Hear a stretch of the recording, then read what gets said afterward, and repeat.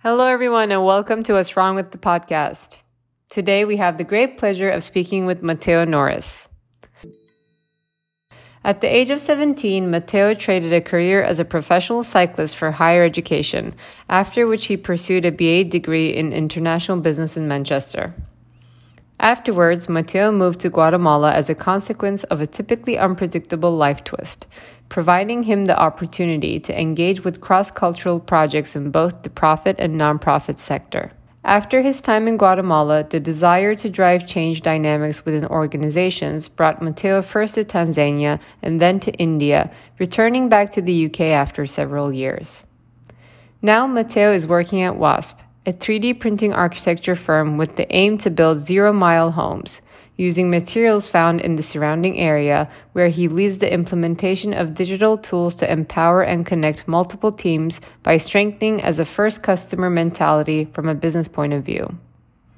Matteo is also responsible for generating and monitoring international sales growth and supports the management team in their research to create the solid organizational structure necessary to support the downsizing of processes.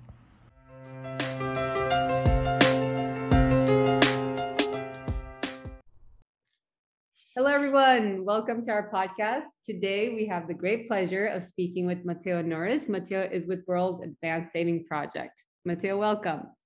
Oh, thank you. Thanks for having me here today, and thanks to you all listening today. Well, thank you for being here. We're excited for this conversation. Please tell us a little bit more about yourself and your background to our audience.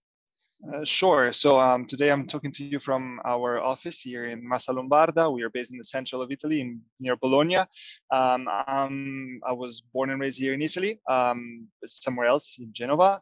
I studied business, and actually I came into this field not so long ago, about 9 months ago. And my background is mostly in NGOs and kind of like development work. So yeah, I came here because of some specific alignment with the development they wanted to make inside the company in terms of digitalization and adoption of new tools. But the whole industry was pretty new to me. Yeah. And what is your experience in the industry so far, I guess? Has been amazing. I had the chance to participate to the most important show for this industry, which is Formnext, and it's held in Frankfurt every November. That is the place where anybody who has to do with additive manufacturing will be heading at any scale or size or whatever is their role in this kind of like value chain. They will be there. So that was amazing and gave me a really a bigger picture of who are the people and what are the purposes and the development in the field. But I guess the most important aspect for the benefit in my experience was the values and the people that are around WASP at all times. So like, as usual, the people are the one that really shape your experience, right? And here at WASP, I have to say that I founded people where there was a very strong alignment in terms of vision, in terms of values, and also age-wise. It's a pretty young group. Yes. No, we're following WASP's I guess projects very enthusiastically. I think it's very exciting and promising for the future too. So can you please tell us a bit more about WASP's background, and then we can talk about a little bit maybe what problems is WASP trying to address in today's field? Sure. So WASP is it's a company that was born out of the imagination of Massimo Moretti. Massimo Moretti is the founder, and is still our kind of like a visionary director. The Francesca Moretti is our kind of manager at the moment, but is still here, like making sure that everybody is embedded in his vision and in the values of the company. He has been an inventor and entrepreneur all his life in different fields, but he has a strong background in electronics. And around 2012, he started to get passionate about kind of additive manufacturing. It was the time where the first tabletop machine were coming. And he has told me that he spent quite an important amount of money at the time to purchase one. And then from that moment, he was like, I can make one too. And he started to build one, which we have here. It's called actually it's called the cupcake. It's made of wood, and it was the prototype for where we came today. As a company, I mean, he set out on this trip and his venture, really with the aim of with a very specific aim, which is that of being able to have a positive role in fulfilling people's needs and in finding some solution to some unanswered needs of people, especially that are living in condition or situation of disadvantage.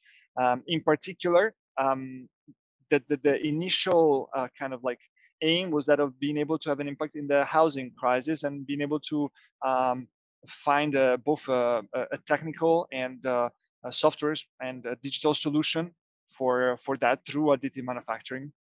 Along the path, definitely that was kind of the apex of the research. So along the path, we had to start from very small machines that were working with very different materials. But that left us with a catalog of machines that we have today, which actually allow us to have an impact in the wider range of needs that humans have, starting from food, from energy, to work creations, health, and then now since 2018 we are equipped with Crane Wasp, which is the hardware, the tool, the printer that allow us to have also something to say in the architectural field. Yeah, so that's where we are right now, and it's very exciting because the hardware is really here now. It's something we are using often. We are starting to have international projects that involve us and the use of the technology. We have the first research center using it, so it's all very exciting. Yeah, I think the future potential is well, it addresses so many of issues today, right? Like both scalability, access, use of natural materials. And I know WASP is also exploring that in additive manufacturing, which has been so far like a lot of like plastic usage, but like now incorporating much more natural materials, and therefore bringing in so much more efficiency just to like production and construction process, really. We already see tremendous benefit of it in rapid prototyping and, let's say, product design. But I'm also very, very excited about the potential for architecture in the future. And we see like a few projects that you did, one pop-up store with like Dior. And of course, we need these kind of, I guess, star or huge press projects in order to get like attract more attention and bring more awareness to even the capability to be able to really recognize the overall mission of the company in the long run. So what do you see in the architectural space that's happening today at WASP or collaboratively in the industry, and what potential it might enable for the future? Well, there is a lot of potential, and we have to be thankful to for those that are believing in this early stage of development of the technology. So clearly, our collaboration, for example, with Dior was something that allow us to do a lot of steps in the development of the tool, but especially of the processes that go around the tool. As we know, the early stages of any technology are very expensive because they require a lot of energy efforts to deploy. And so when we look at that project, yeah, clearly it's something that allow us to have a lot of international recognitions and space, but especially it allows us to achieve some research objective that might not be so exposed out there, but are essential for us to progress. And especially in that case, was that of being able to remotely kind of monitor and control the construction site from Italy. And so for us, that was fundamental. On a broader trying to have like a broader picture of the situation, definitely there is a lot of excitement surrounding 3D printing in the architectural and construction field. There are two main, three sources of interest, or we can categorize the interest in three main areas.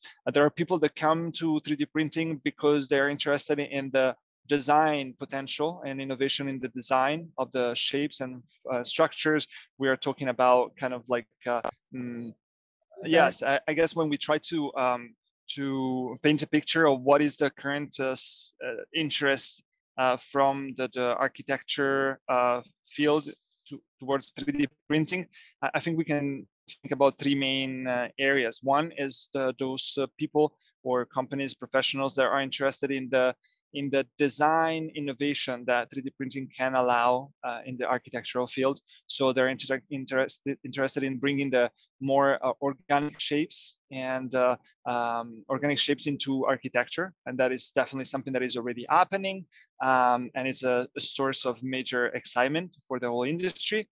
Another one is the integration of new materials in the building. So there are architects and projects that are, whose main objective is that of being able to use some innovative material in contexts that was never possible before. And then we had a third group of people, broadly, that are interested in the reducing the ecological impact of their project, right? So they don't necessarily aim for an incredible or eye-catching structure or design. They are not necessarily aiming to use an innovative or new material, but they are really interested in measuring the ecological impact of their work and seeing the impact being lower and better overall.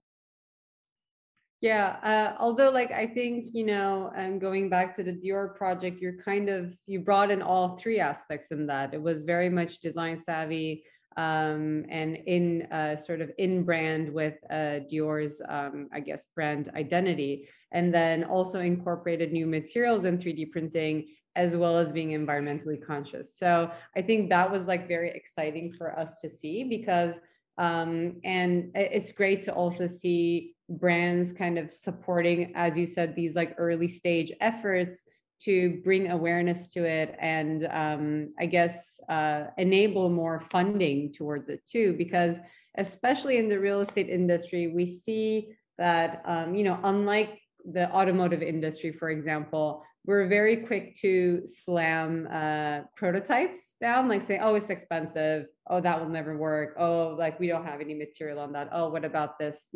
It's not the real estate industry does not have the same mindset as the tech industry, so to speak. So I really see, the 3D printing field and what you do can kind of bring those worlds together, and therefore bring the mindset of the tech industry to more into real estate, being more open to try new things, explore new materials, forms, and therefore enabling reducing our footprint altogether. I mean, what you're talking about in terms of even being able to construct remotely, that's huge, right? That's in itself is so much more efficient than our current system. And on top of that, you're talking about environmentally friendly materials, as well as just like better efficiency in the site, so that it's much quicker, as well as it has much less, I guess, noise pollution, environmental pollution, like everything that you can think of that comes with a construction site. So I think we're at an early stage that we can't even quantify the benefits yet, but we already see that they're there. What are some strategies that WASP has in order to be able to track the benefits and really the solutions that it's bringing into the current, I guess, industries? So definitely, I think you code on a very important point. On our side, we see the possibility of impacting in different ways. One is definitely that of developing a tool that, instead of being overly sophisticated or answering just the needs or the calls of the construction industry, cement industry, or the real large construction companies, wants to create an opportunity for those that are not yet asking for a 3D printer or to participate in this industry. So we are really trying to develop a tool that might be interesting or thought-provoking for for very different type of companies that might be in places around the world where additive manufacturing might not be yet part of the conversation. So we want to be, we will be able to measure our impact in that sense. So the involvement of people that are not big players in this industry, we want to make it more playing field. Yes. Then I guess what we are trying to do is that we create machines that are we come from the open source mindset. So we don't want to create a tool that then lock people or customers or companies to us for the use, for the fitting, for the materials that to be used with these machines. So in the industry, this one, but also in many others, usually somebody wants to sells you the hardware, which at times is not even anymore the source of the income for the company, but then they want to sell you all the other services and softwares and tools that can be used on that hardware. On our side, instead, the interest is really that of being able to get the machine to people like in any part of the world, especially, as I said, in places where other players would not go and play or knock on doors, and then allow people that do not have as a base the kind of background that would normally allow people to participate in this. So very skilled in digital design, engineering, and modern architecture, but allow them to develop, to kind of implement very advanced project thanks to our remote support. So we want to give them a machine that where for potentially they could be able to just access a library of file that will be open from us on our website, and just download a file wherever they are. So as long as they're able to mount the machine, they could just download the file, which could be a summary of very high or of a large amount of knowledge. Let's say there is no high knowledge, there's just a large amount of knowledge, and they could benefit from it. So our measuring the results of our work will be in that sense, seeing how far we can spread the know-how far into the world, let's say. I think what's really fascinating is that, and you talk about, which is so true, generally there are like a few big players who innovate in the space, and usually it comes with a big price tag too, right? So like if you want to be sustainable consumer, for example, the machinery that you're getting is generally double the price, right? If not more.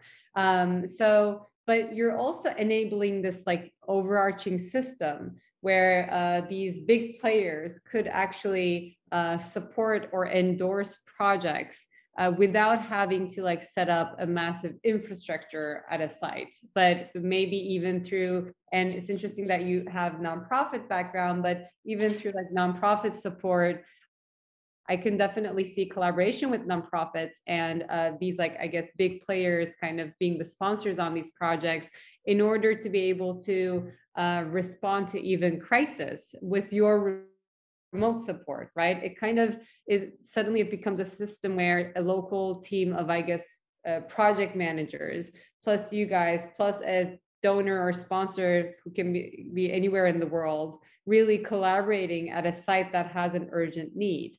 So that potential is amazing, and it's really in order, like it would be amazing to see like how this could like scale too, as it has the potential to do so.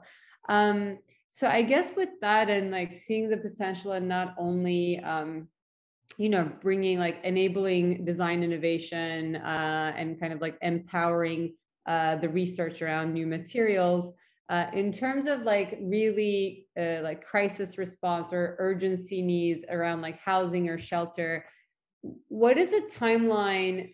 Well, maybe not at the present, but in the future that you're targeting, like if we were to print homes or shelters or quick hospitals, right? Like the pandemic was a great case example where we were short of space. Like in New York, they turned the entire Javits Center into a temporary hospital. how quick can you envision the turnaround would be if we needed to just print our spaces as we needed? Interesting, very interesting question. There are different elements to that can help us to kind of calculate or estimate the time. There is definitely a part that is onto the administration, the government, in aligning their construction codes and the construction's kind of requirements to this new technology and to the new materials. So we are playing with a new tool and we are doing with new materials. So we need the governments and the laws to start to integrate these innovations into their codes, and that will happen as universities start to work with our machines, this kind of material. They start to produce literature about it, and so the government can kind of piggyback from this research the university will do. In a more practical sense, I guess the tool is there. So the tool is already ready for deployment. What has to happen is that we definitely that the implementation has to be kind of in steps. So first we did project where we were the designers, implementer, and the people on the construction side. And that was, for example, Tekla and Gaia. We did it in-house and we controlled everything. Then we moved on projects where we collaborated on the design. We had a mixed team on the field for the construction, and we only had kind of like a remote support from engineers. And that was the case, for example, of the OR project. Now what we will do is that we will participate in some project that are actually in the horizon, in the kind of like 12 to 18 months kind of horizon. We do have projects in collaboration potentially with organizations that come from the nonprofit or development area. And we will act in this way. We will kind of go in the field with them. We will work on a project where we will design a print recipe, so kind of the design a material mix that is locally sourced together with them. We will train a local team on the use of the machine. So we will go, just pass them beyond just a pure assist us on the field, but like give them a full training on how to use the machine. Do the project with them. So we will have 1 or 2 people on site, have them kind of like have the main role in the project, have our engineers assist them remotely through the internet, where they push the file and control the machine kind of datas and the datas of coming from the machine. And then what we will do is that we will leave the machine with them. They will be trained, and we expect them to go out and find for themselves kind of location, identify a location, identify any changes to the material mix if it's necessary, indicate a design from the library, or propose changes to the existing one if they identify there are needs to be met through design changes, and then implement it.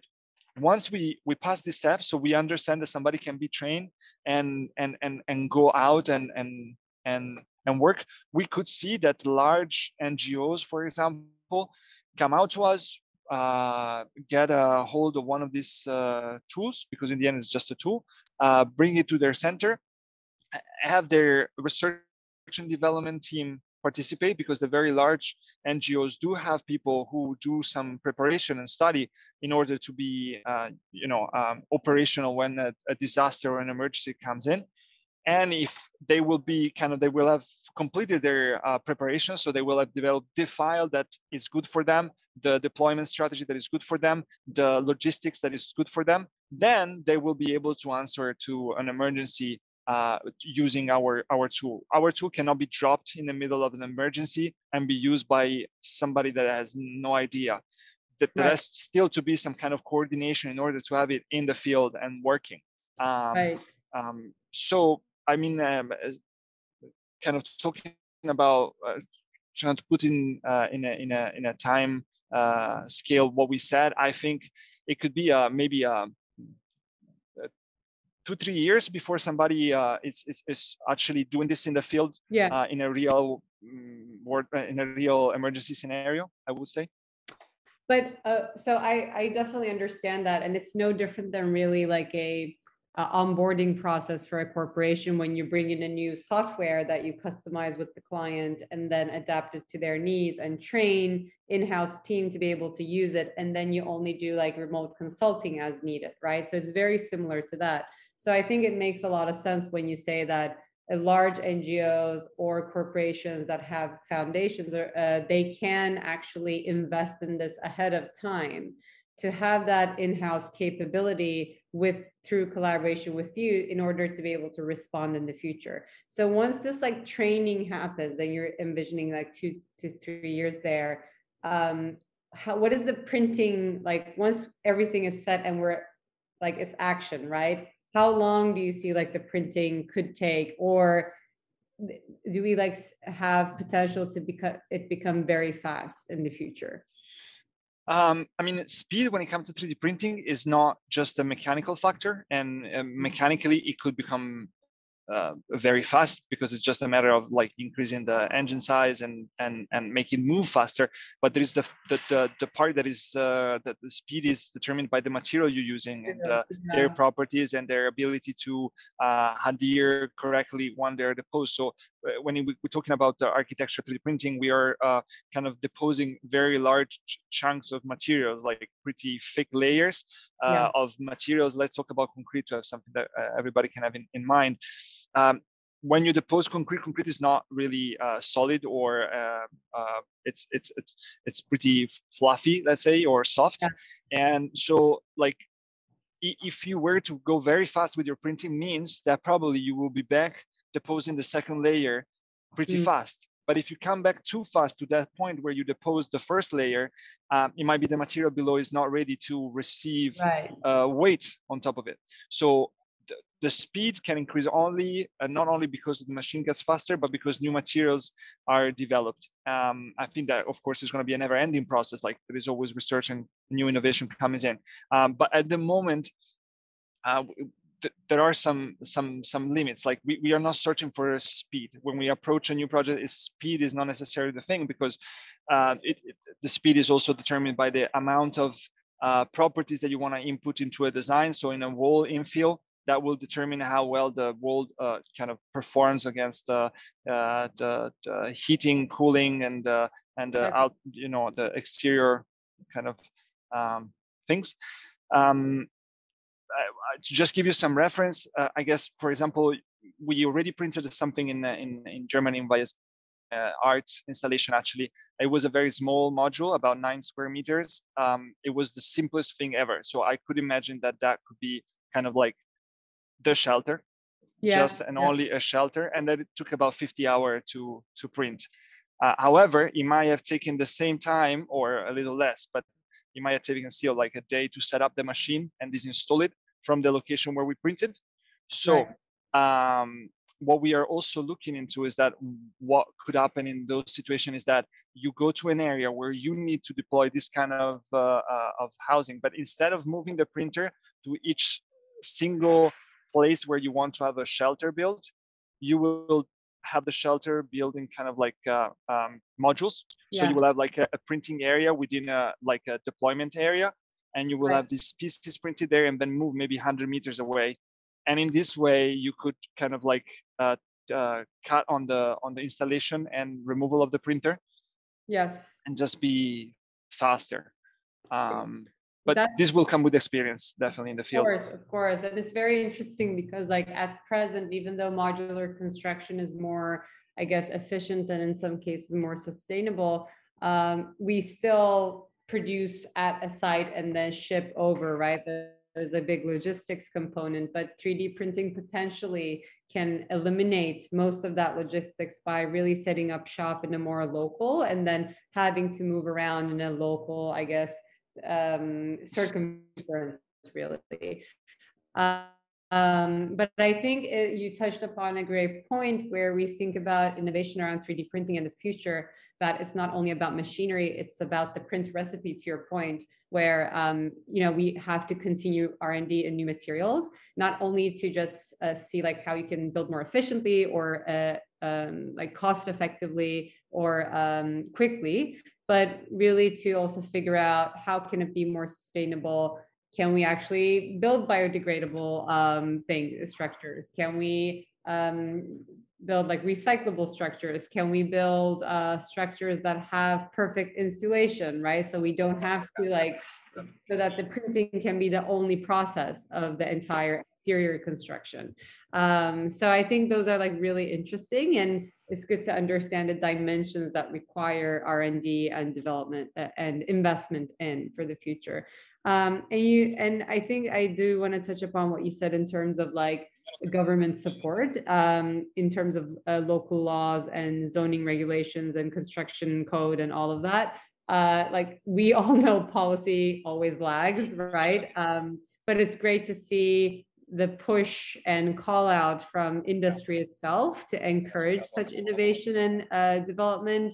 And hopefully we see more and more players in the field wanting to adopt, if not the entire structure, but like pieces of it in their process, in order to encourage also local governments to be more flexible in their regulations too. Because in the end, this is only going to thrive and scale through public-private collaboration.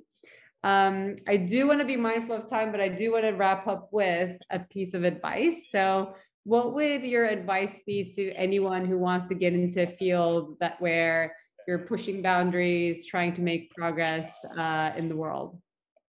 Well, I think the advice could be two maybe that come to my mind. One is that definitely big is exciting, but small is much more sustainable. So even if your goal or your kind of like what your aim in mind is to work in architectural size, you have to consider always thinking from smaller side, because smaller means smaller mistakes, smaller investment, but still a very large kind of learning curve that is propedeutic and that really can build up your skills. So with 3D printing, even if you are, the 3D printing with a large machines means that you have to input a lot of materials into the machine. So you have to prepare a lot of materials before. It means that once you extrude it, you have a lot of materials to either move around or kind of like put on the side. And those are costs, real costs. So always start small, and especially when it comes to, for example, natural materials. Just talking about our range of machines, clay machines really allow you for a very long and interesting learning curve towards really playing a role in this field. And then I guess my second piece of advice would be that do not try to imagine where you want to get before you understand the tool. So don't try to imagine what you want to get to print before you start printing, because what I've seen through talking with customers and talking with people interested is that it's really, when people approach 3D printing and they're like, in our company we do bicycle frames, and we want to 3D print bicycle frames. We want to do exactly what we do now, but with the 3D printer. That is not really exciting, right? But I cannot ask them to imagine something different from what they do if they don't know what the tool can do. So allow yourself to really learn the tool and allow yourself to explore the tool before you get an aim for yourself, because you may not be able to imagine it right now. So just allow yourself for some time to really feel comfortable with the tool, understand the possibility, the potential, and then concentrate on what you want to do. There must be a first phase where you are just open and just very curious. You have to approach it with curiosity first instead of a goal in mind. I love that. We're limiting our own imagination by just trying to solve our production problem through 3D printing. Exactly. But whereas in 3D printing, we can think of crazy forms if we have to. That's such a good point. Well, I mean, Matteo, this was great, sweet and short, but also very insightful. So thank you so much for your time. Thanks to you. It was a pleasure being here. And that is this week's episode of What's Wrong with the Podcast. To make sure you never miss an episode, subscribe to our show on Apple Podcasts, Spotify, or any other podcasting platform. You can also subscribe to our YouTube channel. Links can be found in the episode description, and you can also find them on our website, podcast.what'swrongwith.xyz. If you found value in the show, we would appreciate if you could rate us and leave a review, or you can simply tell your friends about us. For more details on our guests, follow us on Instagram and Twitter. Don't forget to join us next week. Thank you for listening.